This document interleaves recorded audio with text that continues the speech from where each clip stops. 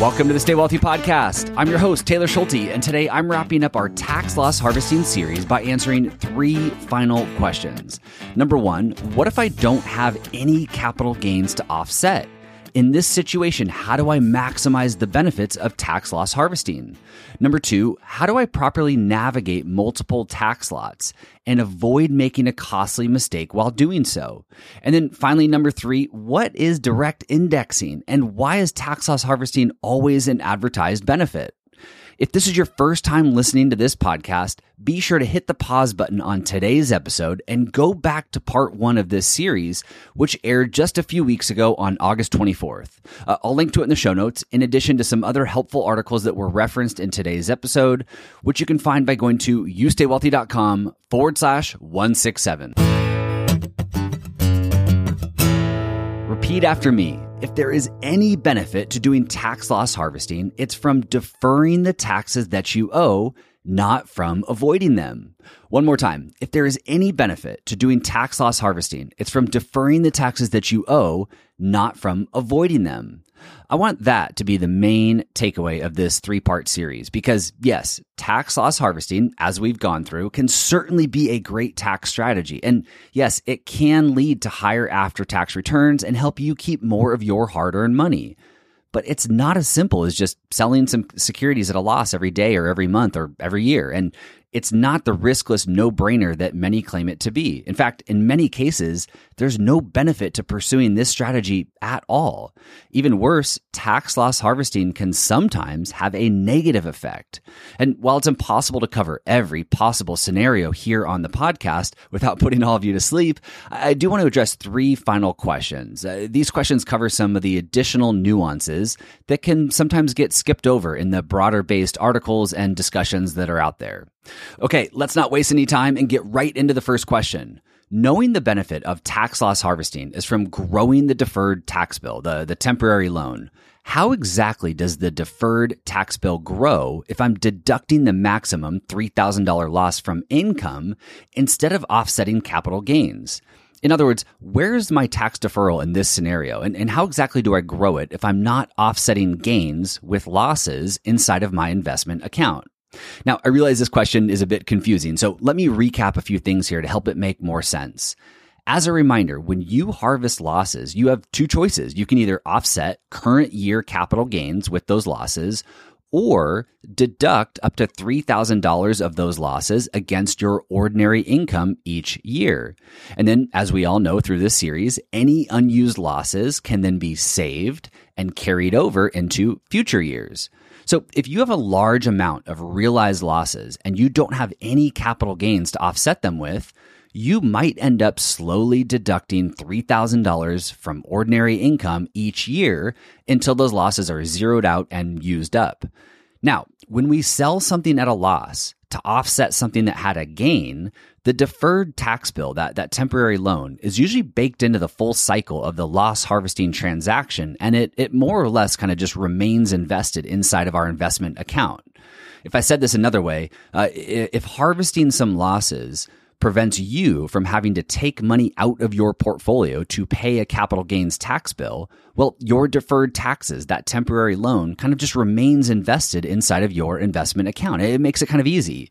But if you don't have capital gains and you have realized losses to offset ordinary income with up to that $3,000 limit, we have to take some extra steps in order to identify our deferred tax bill and then attempt to grow it. Otherwise, we aren't really benefiting from tax loss harvesting. Let's run through a simple example to help make better sense of all this.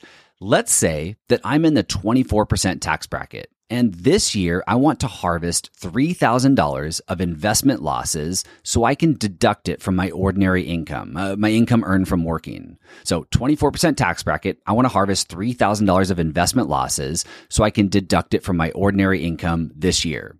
I have a $20,000 investment that I made in an iShares emerging market ETF. And let's say over the past year, it's lost value and it's now worth $17,000.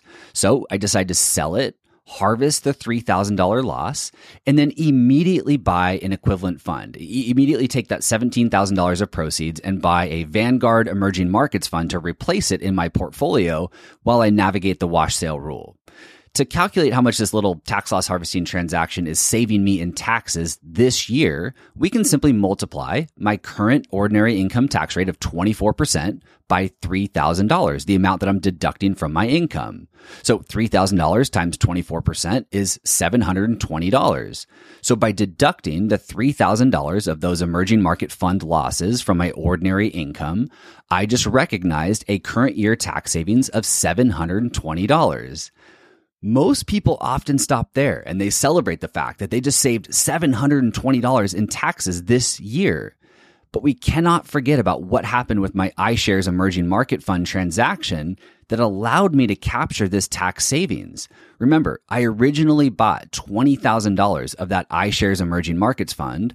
The value dropped to $17,000. I sold it all, harvested the $3,000 loss, and bought a Vanguard Emerging Market Fund with the $17,000 in proceeds. This means that the cost basis on my new Vanguard fund is $17,000. It's $3,000 less than my original starting cost basis of $20,000 before we did anything at all. What this means is that when this new $17,000 investment grows to $20,000 in the future, I'm going to have a capital gains tax bill to pay on it, a tax bill that I would not have otherwise had if I didn't do any tax loss harvesting to begin with. To bring this all full circle here, let's fast forward and say that I'm in the 15% long-term capital gains tax bracket. Remember, capital gains are taxed on a different schedule. So let's say I'm in the 15% long-term capital gains tax bracket when that $17,000 finally grows back to my original $20,000 again. I need the money for something, so I go ahead and sell it all and realize the $3,000 in capital gains. When I do that, I'm now going to have a $450 tax bill to pay. So to summarize this whole transaction from start to finish, I captured an immediate tax savings of $720 by selling my iShares fund at a $3,000 loss and using it to offset ordinary income.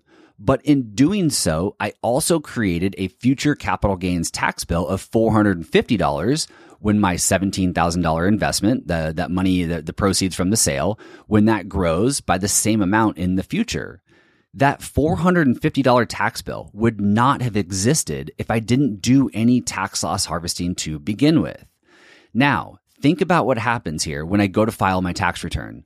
I file my taxes and I'm excited because I just saved $720 in taxes by offsetting some ordinary income.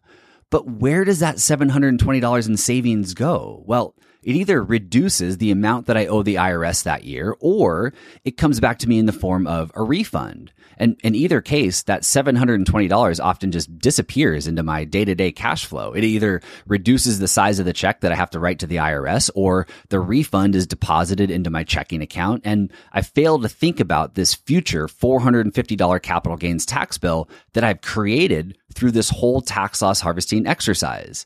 So if I spend my $720 in tax savings, I'll have to find another way to pay for that $450 tax bill in the future.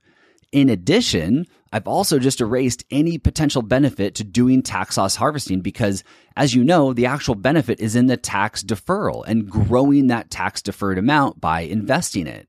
If I spend the tax savings, then there's no tax deferral or temporary loan from the government to defer and grow. It's been spent.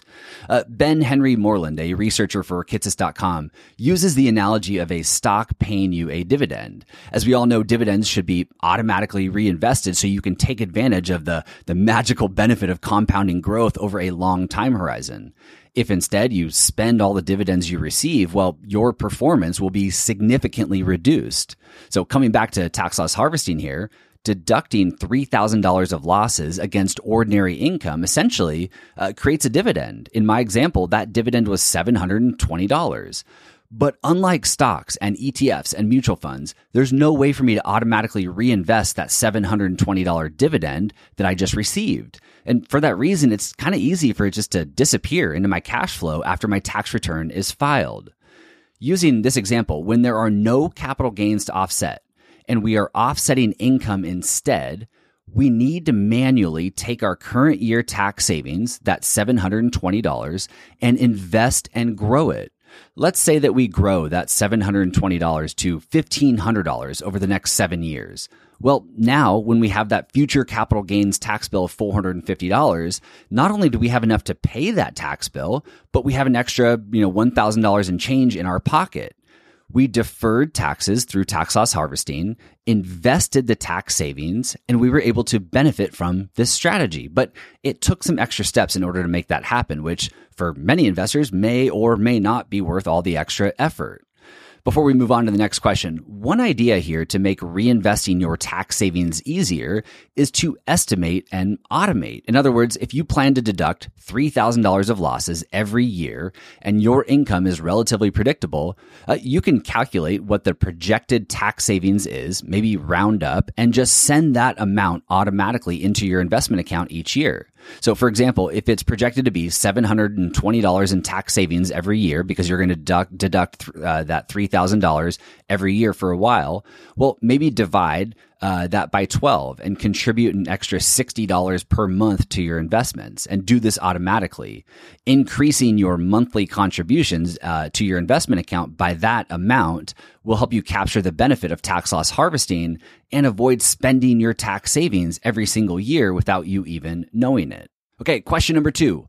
What if I've been investing small sums of money into the same investment for a long period of time? In other words, instead of investing $500,000 all at once into the Vanguard Total Stock Market Fund, what if I've been investing $50,000 at a time for the last 10 years? In this situation, how might I be able to navigate tax loss harvesting, and are there any mistakes to be aware of? So in all of my examples throughout this series, I've used individual investment purchases and sales to illustrate specific concepts. And I did this to keep things simple, but it doesn't always reflect what happens in real life. As this question highlights, many of us are investing in a basket of different securities on a regular basis and over a long period of time. We don't necessarily always take one single lump sum investment and then monitor its performance every year for tax loss harvesting opportunities. We make dozens, if not hundreds, of small investments into one or more securities at all different times. And those small investments just kind of get lost in the overall time-weighted return of our total portfolio. And this can make it much more difficult to maximize the benefits of tax loss harvesting if we're not careful. And here's why. Let's continue with the example I used in the question and say that I made 10 different $50,000 purchases over the last 10 years into the Vanguard Total Stock Market Fund. So in total, I invested $500,000 of my money, but at all different times. Well, the Vanguard Total Stock Market Fund has done pretty well over the last 10 years. So on my monthly statement, on paper, it might tell me that my investment has made money. And that's because most of my $50,000 purchases were made in a bull market and they've had positive growth. However, my last $50,000 investment, the final 10th purchase, was made exactly 12 months ago. And over the last 12 months, the Vanguard Total Stock Market Fund has not done so well. In fact, it's down about 16%, which means my last $50,000 purchase is down about $8,000. It's lost about $8,000. There are 2 problems to keep an eye out for here. The first is that some investors might not even realize they have a tax loss harvesting opportunity to begin with. Their monthly brokerage statement shows that their total investment in their Vanguard Total Stock Market Fund has increased in value over time, which might cause them to quickly conclude there are no losses to harvest. That $500,000 now looks like $700,000 on paper. But in this example, we have to take note that we actually have 10 different tax lots. And whether we realize it or not, each of those 10 lots have performed differently. Most have increased in value and contributed to that growth and have some gains, but some have not. The second thing to keep an eye out for is that even if we realize that we have 10 different tax lots, each with their own capital gain or loss, we overlook something called tax lot accounting and which method our brokerage firm is using when we go to sell a security. Most brokerage firms default to using FIFO, or first in, first out. So if I have those 10 $50,000 tax lots invested in the Vanguard Total Stock Market Fund, and I go to sell $100,000 of it because I need some extra cash, it's very possible that my custodian is going to sell my first 2 tax lots, the first $50,000 I invested 10 years ago and the second 9 years ago. And because the market goes up more than it goes down, those 2 tax lots will likely have the largest capital gains. Now, in some cases, we do want to use FIFO because using LIFO, last in, first out, could trigger the more expensive short-term capital gains on a more recent investment or more recent tax lot that's been held for less than 1 year. So there's not necessarily a bad tax lot accounting method. We just need to be aware of what method is being used because we do have the ability to tell the custodian to use a different one each time we go to sell securities. So to recap these 2 problems, we need to first understand that even if our monthly statement is showing that an investment we have has gone up in value over time, we might actually have individual tax lots within that investment that have losses that we might be able to harvest. And then number 2, we need to be aware of what accounting method is being used when we sell shares of a stock, an ETF, or even a mutual fund. So going back to our original example where I made 10 $50,000 purchases of the Vanguard Total Stock Market Fund, I can actually log into my investment account online, click into the cost basis information for that fund, and review the gain loss of each tax lot.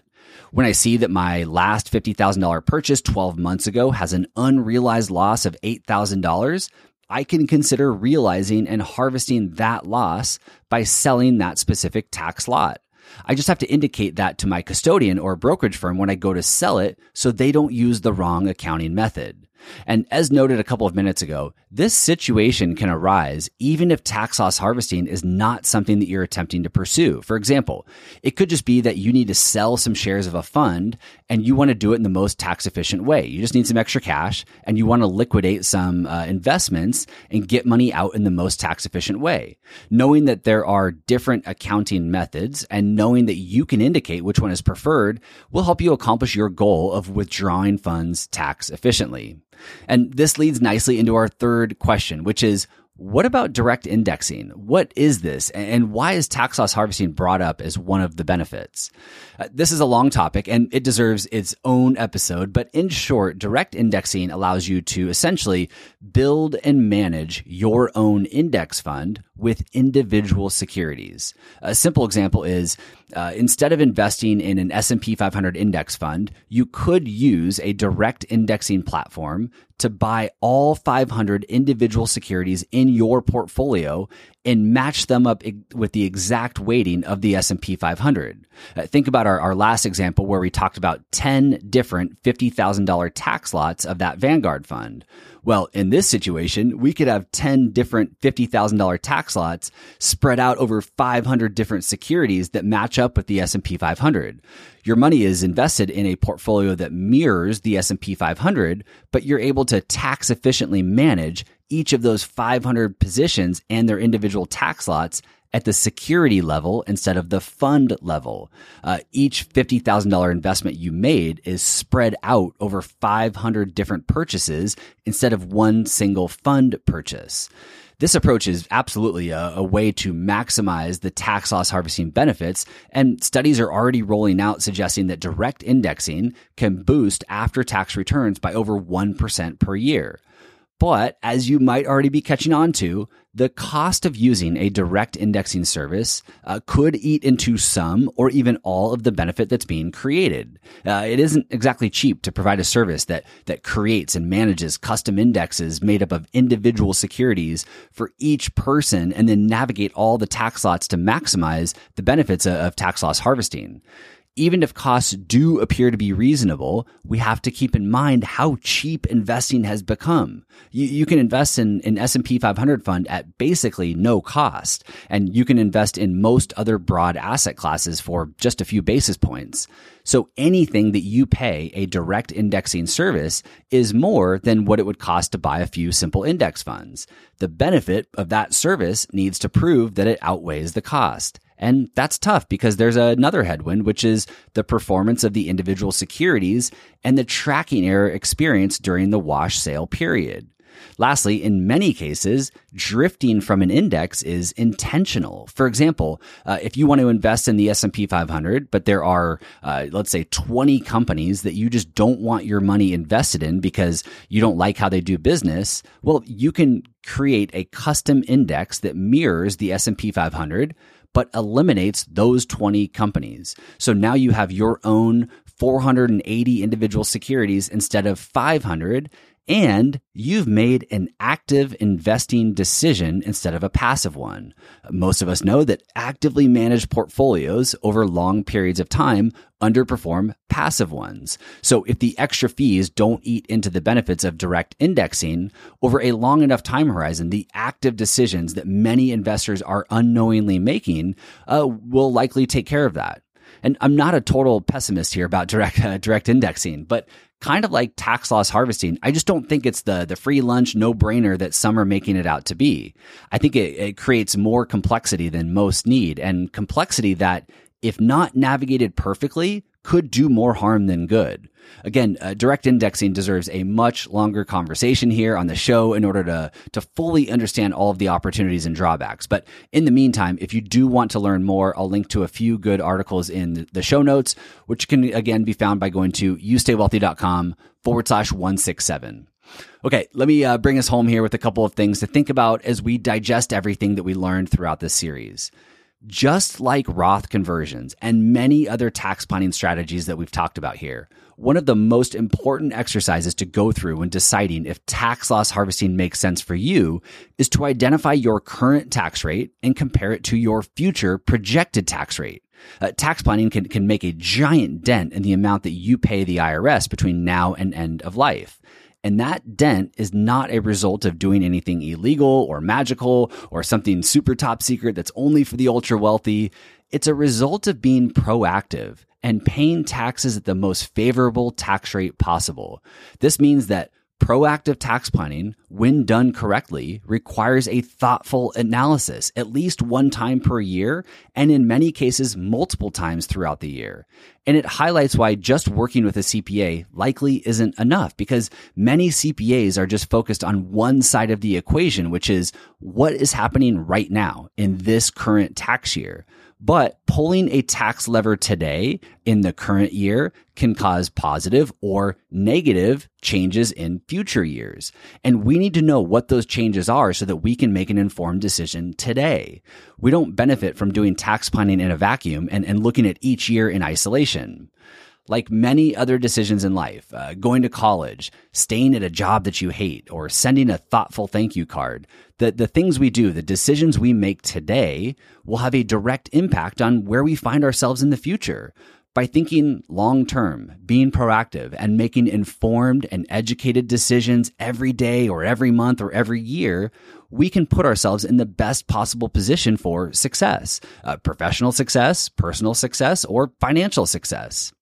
To grab the show notes for today's episode, which includes links to all the articles referenced today, head over to youstaywealthy.com/167. Thank you, as always, for listening. Thank you for sticking with me in this nerdy 3-part series on tax loss harvesting, and I will see you back here next week. This podcast is for informational and entertainment purposes only and should not be relied upon as a basis for investment decisions. This podcast is not engaged in rendering legal, financial, or other professional services.